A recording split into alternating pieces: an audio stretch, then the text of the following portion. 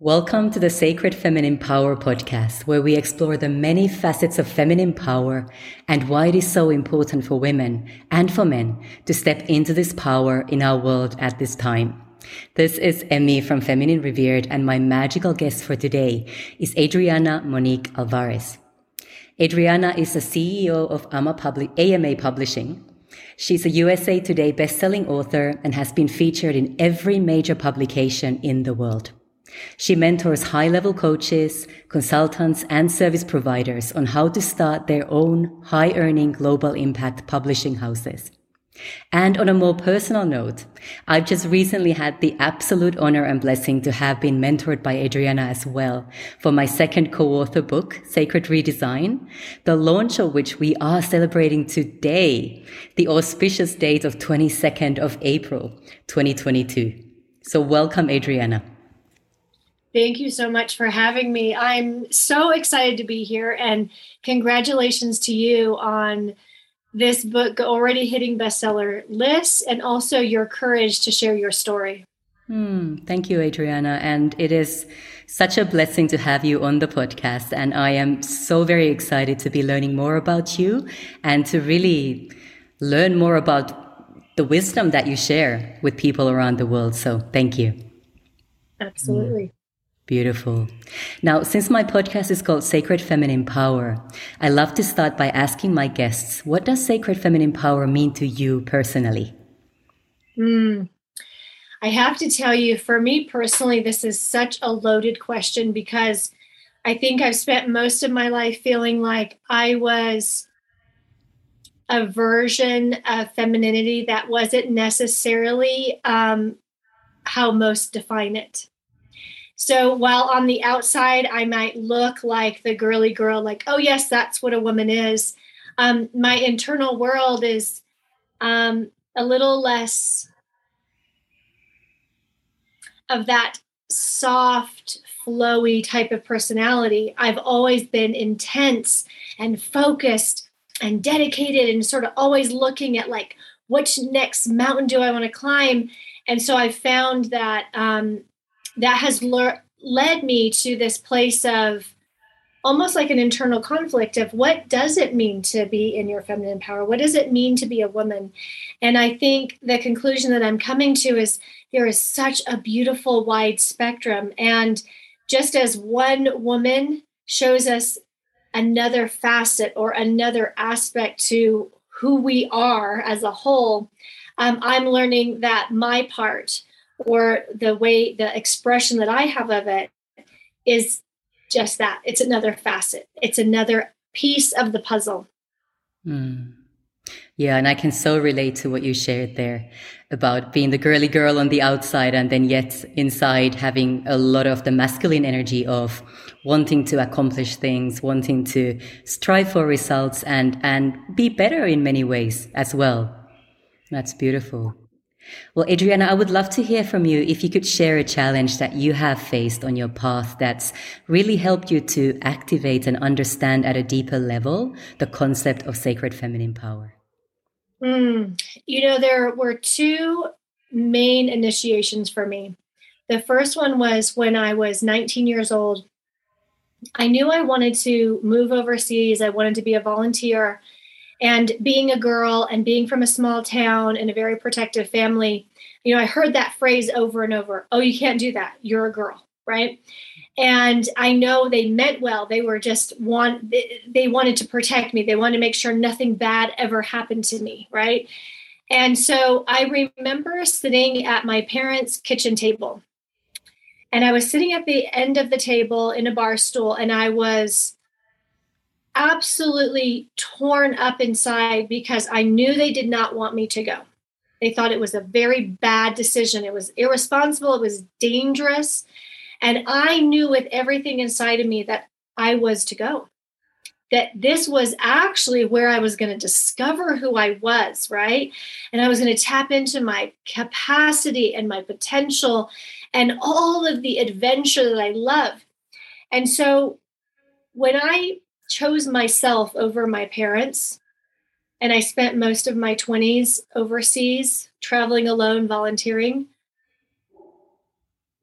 I accessed parts of me that I didn't even know were there. I figured out I was good at things that I never would have given myself credit for. And I learned what actually brings me joy. So this was a huge one. And then when I had my boys, of course, I remember Mother Mary coming to me when I was just about to go into labor with Sam. And that is when I began to work with her. And working with Mother Mary, I learned like there was this obviously very loving, nurturing aspect to her, but there's also this fierceness and this very like, it's a very clean, like, this is the word, this is the way, this is the message. And so I learned and have been able to play with that. Like, what does it mean to be able to be so loving and so nurturing and to care for your family and for your community? And then also when it's time, it's just like, this is my word, this is my standard, this is how it is. And there's no discussion, there's no explanation, there's no backpedaling.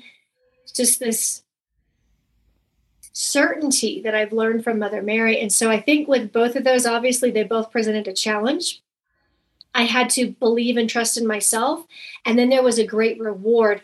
Oh yes, unlocking even more of me. Beautiful. I had goosebumps all over because I can relate to so much of what you said there as well. I left at the age of 20 to travel to Australia. That was thousands of miles away from where I lived at the time, which was Finland. And that for me was in many ways a self-discovery trip and really establishing my sovereignty on so many levels in the world. And Mother Mary is my main guide as well. So I work with her. She supports me in everything that I do. So that's really lovely to hear. I love it. Beautiful. Well, how would you say, Adriana, these challenges that you talked about, these initiations, how are they supporting you now in the work that you do and as the woman that you are, now that you're on the other side of the challenge? Yes. I think there's a couple of things. I have learned that I can say yes to big things. Sometimes that's like taking on a big project or holding a big vision. But right now it's more that I can take on a big vision, not just in my business, but where I live. So we have taken over my grandparents' property. And at first, this idea of managing acres and orchards and bees and chickens and homeschooling and running a business that felt like, oh my gosh, are we trying to do like 7 lives at once? And then I just sunk back into that space of when I was first traveling and I realized, no, the adventure that I choose, it's never too much for me. It never overwhelms me. So there's that I'm realizing I can say yes to big things and it doesn't deplete me. And then the other side of it is this really, the real archetype of a mama earth, like taking care of the kids, taking care of the pets, taking care of the flowers, cooking, really being so in love with my home and knowing I create the atmosphere. I set the tone, right? I bring in the beauty. I provide the food. And I think that in modern society, we have been led to believe that all of that is sort of, that's old fashioned and that's sort of out of date. And that actually takes away from who you are as a woman. But I'm finding so much joy and pleasure in it. Absolutely. And I think especially in these times of transition that we are in, more and more people are realizing that we need to be so connected to Mother Earth. We need to be so rooted into that simple way of living and really listening to our inner truth more than anything else as our true north, as our compass, so that we can really create the kind of lives that look like us, that feel good to us and are really aligned to who we are.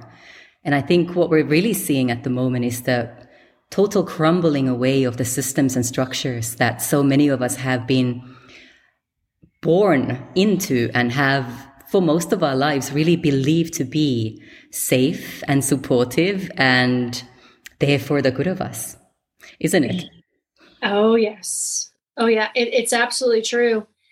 And I think what you said is like, we were born into it. So when you're born into something, it's really hard to have an objective view of it, right? It's just like I learned, and I'm sure you did too, when I left my hometown and my home country, it was actually only then that I could see it through a different lens. And that's what's happening in our world right now. So much is changing, shifting.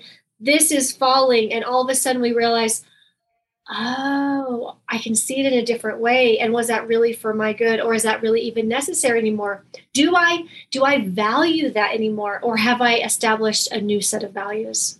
Exactly. Yeah. And I think it also has a lot to do with our vibration. So as we get to our next level of frequency and vibration and evolution, certain things just no longer resonate with us. And we find ourselves kind of almost becoming ostracized or estranged from even people that we used to hang out with and people we considered friends. So it can be quite a painful process. Have you found that? Oh, I'm in the middle of it right now. And it's exactly what you said. Things that would have normally caught my eye or excited me, or I knew I would want to participate in, or people that I thought, oh, this is the group I want to be acquainted with. These are the people I want to create with. And I wake up every day and I almost don't recognize myself because I find internally I'm not drawn in that direction anymore. I mean, I woke up this morning that way. Like, I was presented with this opportunity that a year ago, I would have got on here and I would have been like, I'm celebrating the most amazing thing, right? And I told my husband, I think I'm going to decline it. It doesn't seem to be important or matter anymore. So yes, I can feel it every single day. It's literally like day by day, that caterpillar is becoming the butterfly, even though none of us witness it from the outside. And yet we know we're different. Like you said, our vibration is different. And so everything is affected by that. And it changes the relationships, it changes the partnerships, it changes all of that. And because we're all in different stages of this, sometimes it will make sense to some of the people around us. And sometimes it just seems absolutely foolish and crazy. Like, I don't get it. Who are you? And that's what is hard for the human nature, the humanity in it all, is trusting, you know what, we are all going through this in our own way. And while they might not be able to get it right now, they might not be able to support me, I trust the process, because right now, I don't know if you feel this way, it's such a clear knowing. Even though I can't understand it, I don't know exactly how it's going to turn out, I do have such a clear knowing. I know for sure this is what I must honor. This is who I must be. Mm-hmm. Yeah, absolutely. And I think the past couple of years have really been this crucible almost of how deeply can we trust ourselves, how deeply can we trust the divine, and to know at all times that we are divinely held, that the source has got our backs. To what extent do we trust that? And the more we trust, the easier it gets. That's it. There's so much trust needed. There it's actually not possible. Like we got to live under, at least for me, I got to live under this illusion that I was in control, like I was the general manager of the universe. And that illusion is gone. It's just like, no, I absolutely know there is so much more at work. It's such a bigger thing. And so it's that trust. And to the extent that we trust, right? Like you said, there's that direct correlation to then what our experience is like. Mm-hmm. Yeah, absolutely. To what extent do you feel you were guided when you started AMA Publishing? Could you tell us a little bit more about that? Oh, my goodness. So when I got the idea to start that, I was pregnant with my third child. I was pregnant with Nina. And it wasn't my idea. Honestly, it was like, that was never on the to-do list, right? It was never on the vision board. And the universe just kept bringing me people who kept insisting I help them with their book. And I said, I don't think you get it. Like, that's not a service I provide. Like, like go 2 doors down, maybe somebody over there can help you.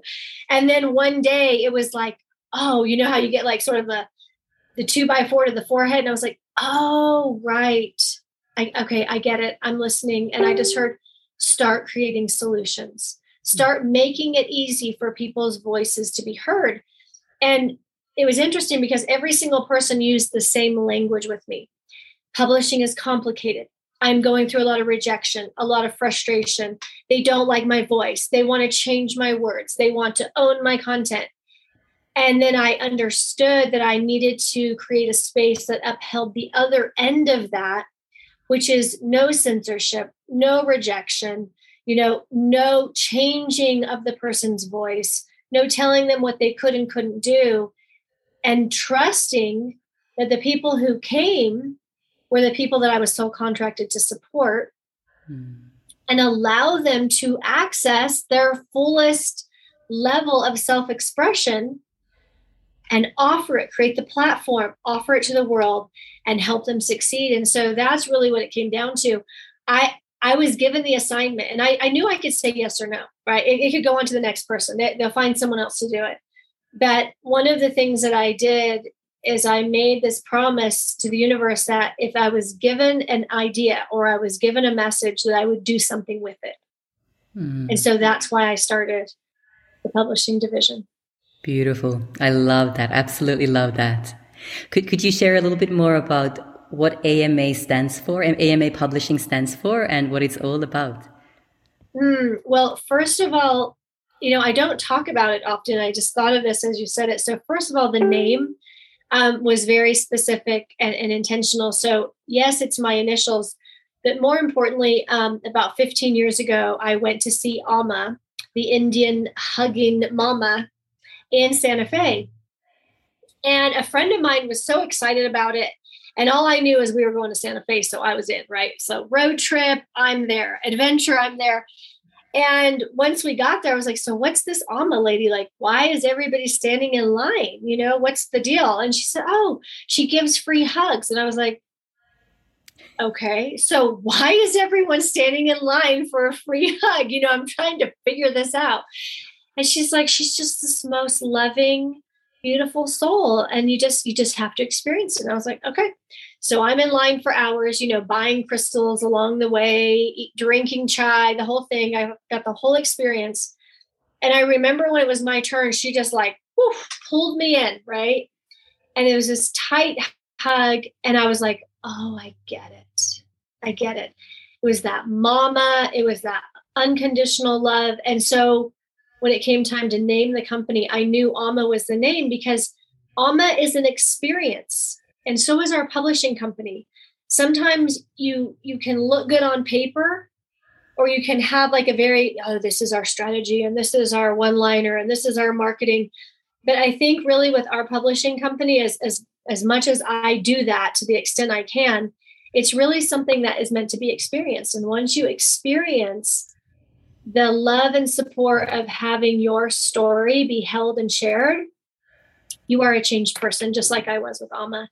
And so we stand for that there's an incredible experience and transformation that happens for each person to the extent that they're open for it. But at the end of the day, that they know we're there to help them share their message in their way. And whatever that looks like, and also to create a community, because I find self-expression can be lonely, and it can bring up a lot of fears. It can bring up a lot of, oh my goodness, what was I thinking? So what I found is if I could surround every author with other authors, others who are being bold and courageous, it helped bolster them so that when they got into the wobbles, they could look around and go, I'm not doing it alone. Beautiful. I love that. And I certainly felt very held and loved throughout the process of writing my chapter for Sacred Redesign, the book that is being or has been launched today. And I realized I was quite confident writing the chapter. And I had decided in advance very consciously that I would be very vulnerable with my story and write about stuff that I hadn't really openly spoken about before. And now that we've launched, I'm going, oh my God, what is my mom going to say? What are my aunties and uncles going to say when they read this? My dad, whom I talk about quite openly his tremendous love, but also his mental health issues and his tendency to drink when he was stressed out and so on, which created quite a challenging environment at home growing up. And he passed away about 6 years ago. And I'm thinking, oh my goodness me, what is he thinking right now? Knowing I put all of this out. But I know he's supporting me, and he's accepted and knows that everything that I wrote is coming from a very good place and intended to support others as well. So, yeah. Yes. And that's what it is about right there. What you said is, at some point we realized that our journey, it developed us into who we are, but there's also this universal theme. There's a gift that we can give to others. And so that's what you're allowing others to have, is the gift of your wisdom, and this opening the conversation maybe around topics that others are afraid to open up about, right? And so it creates this place of, well, can we look at our life as it actually was? And can we address the different things that might feel taboo, might feel forbidden, so that we can heal, so that we can be everything we came here to be? Mm-hmm. Yeah, absolutely. And really redesign our lives according to what is important to us and what is aligned for us as well. Absolutely. Yeah. Adriana, is there anything that you would like to say about Sacred Redesign? What was the inspiration for it and all the amazing authors that are part of it? The name came in very clearly. I usually get things like that at about 3 a.m. And I literally woke up and I heard Sacred Redesign. So I grabbed my phone and I wrote it out. And then usually I'll get the subtitle, some sort of next component to this. And the subtitle didn't come in immediately. In fact, I think it was a couple of weeks later. And the key part that really stood out to me was, this book is meant to show people that they can create heaven on earth, like their thoughts, their choices, their intentions. It can create heaven on earth. And for me personally, this was really powerful because I was raised in church. We were there 14 times a week, and it gave me a lot of good foundations. But the thing that I remember being a very young girl and having this aha moment that every single person in this building is waiting for the day they go to heaven.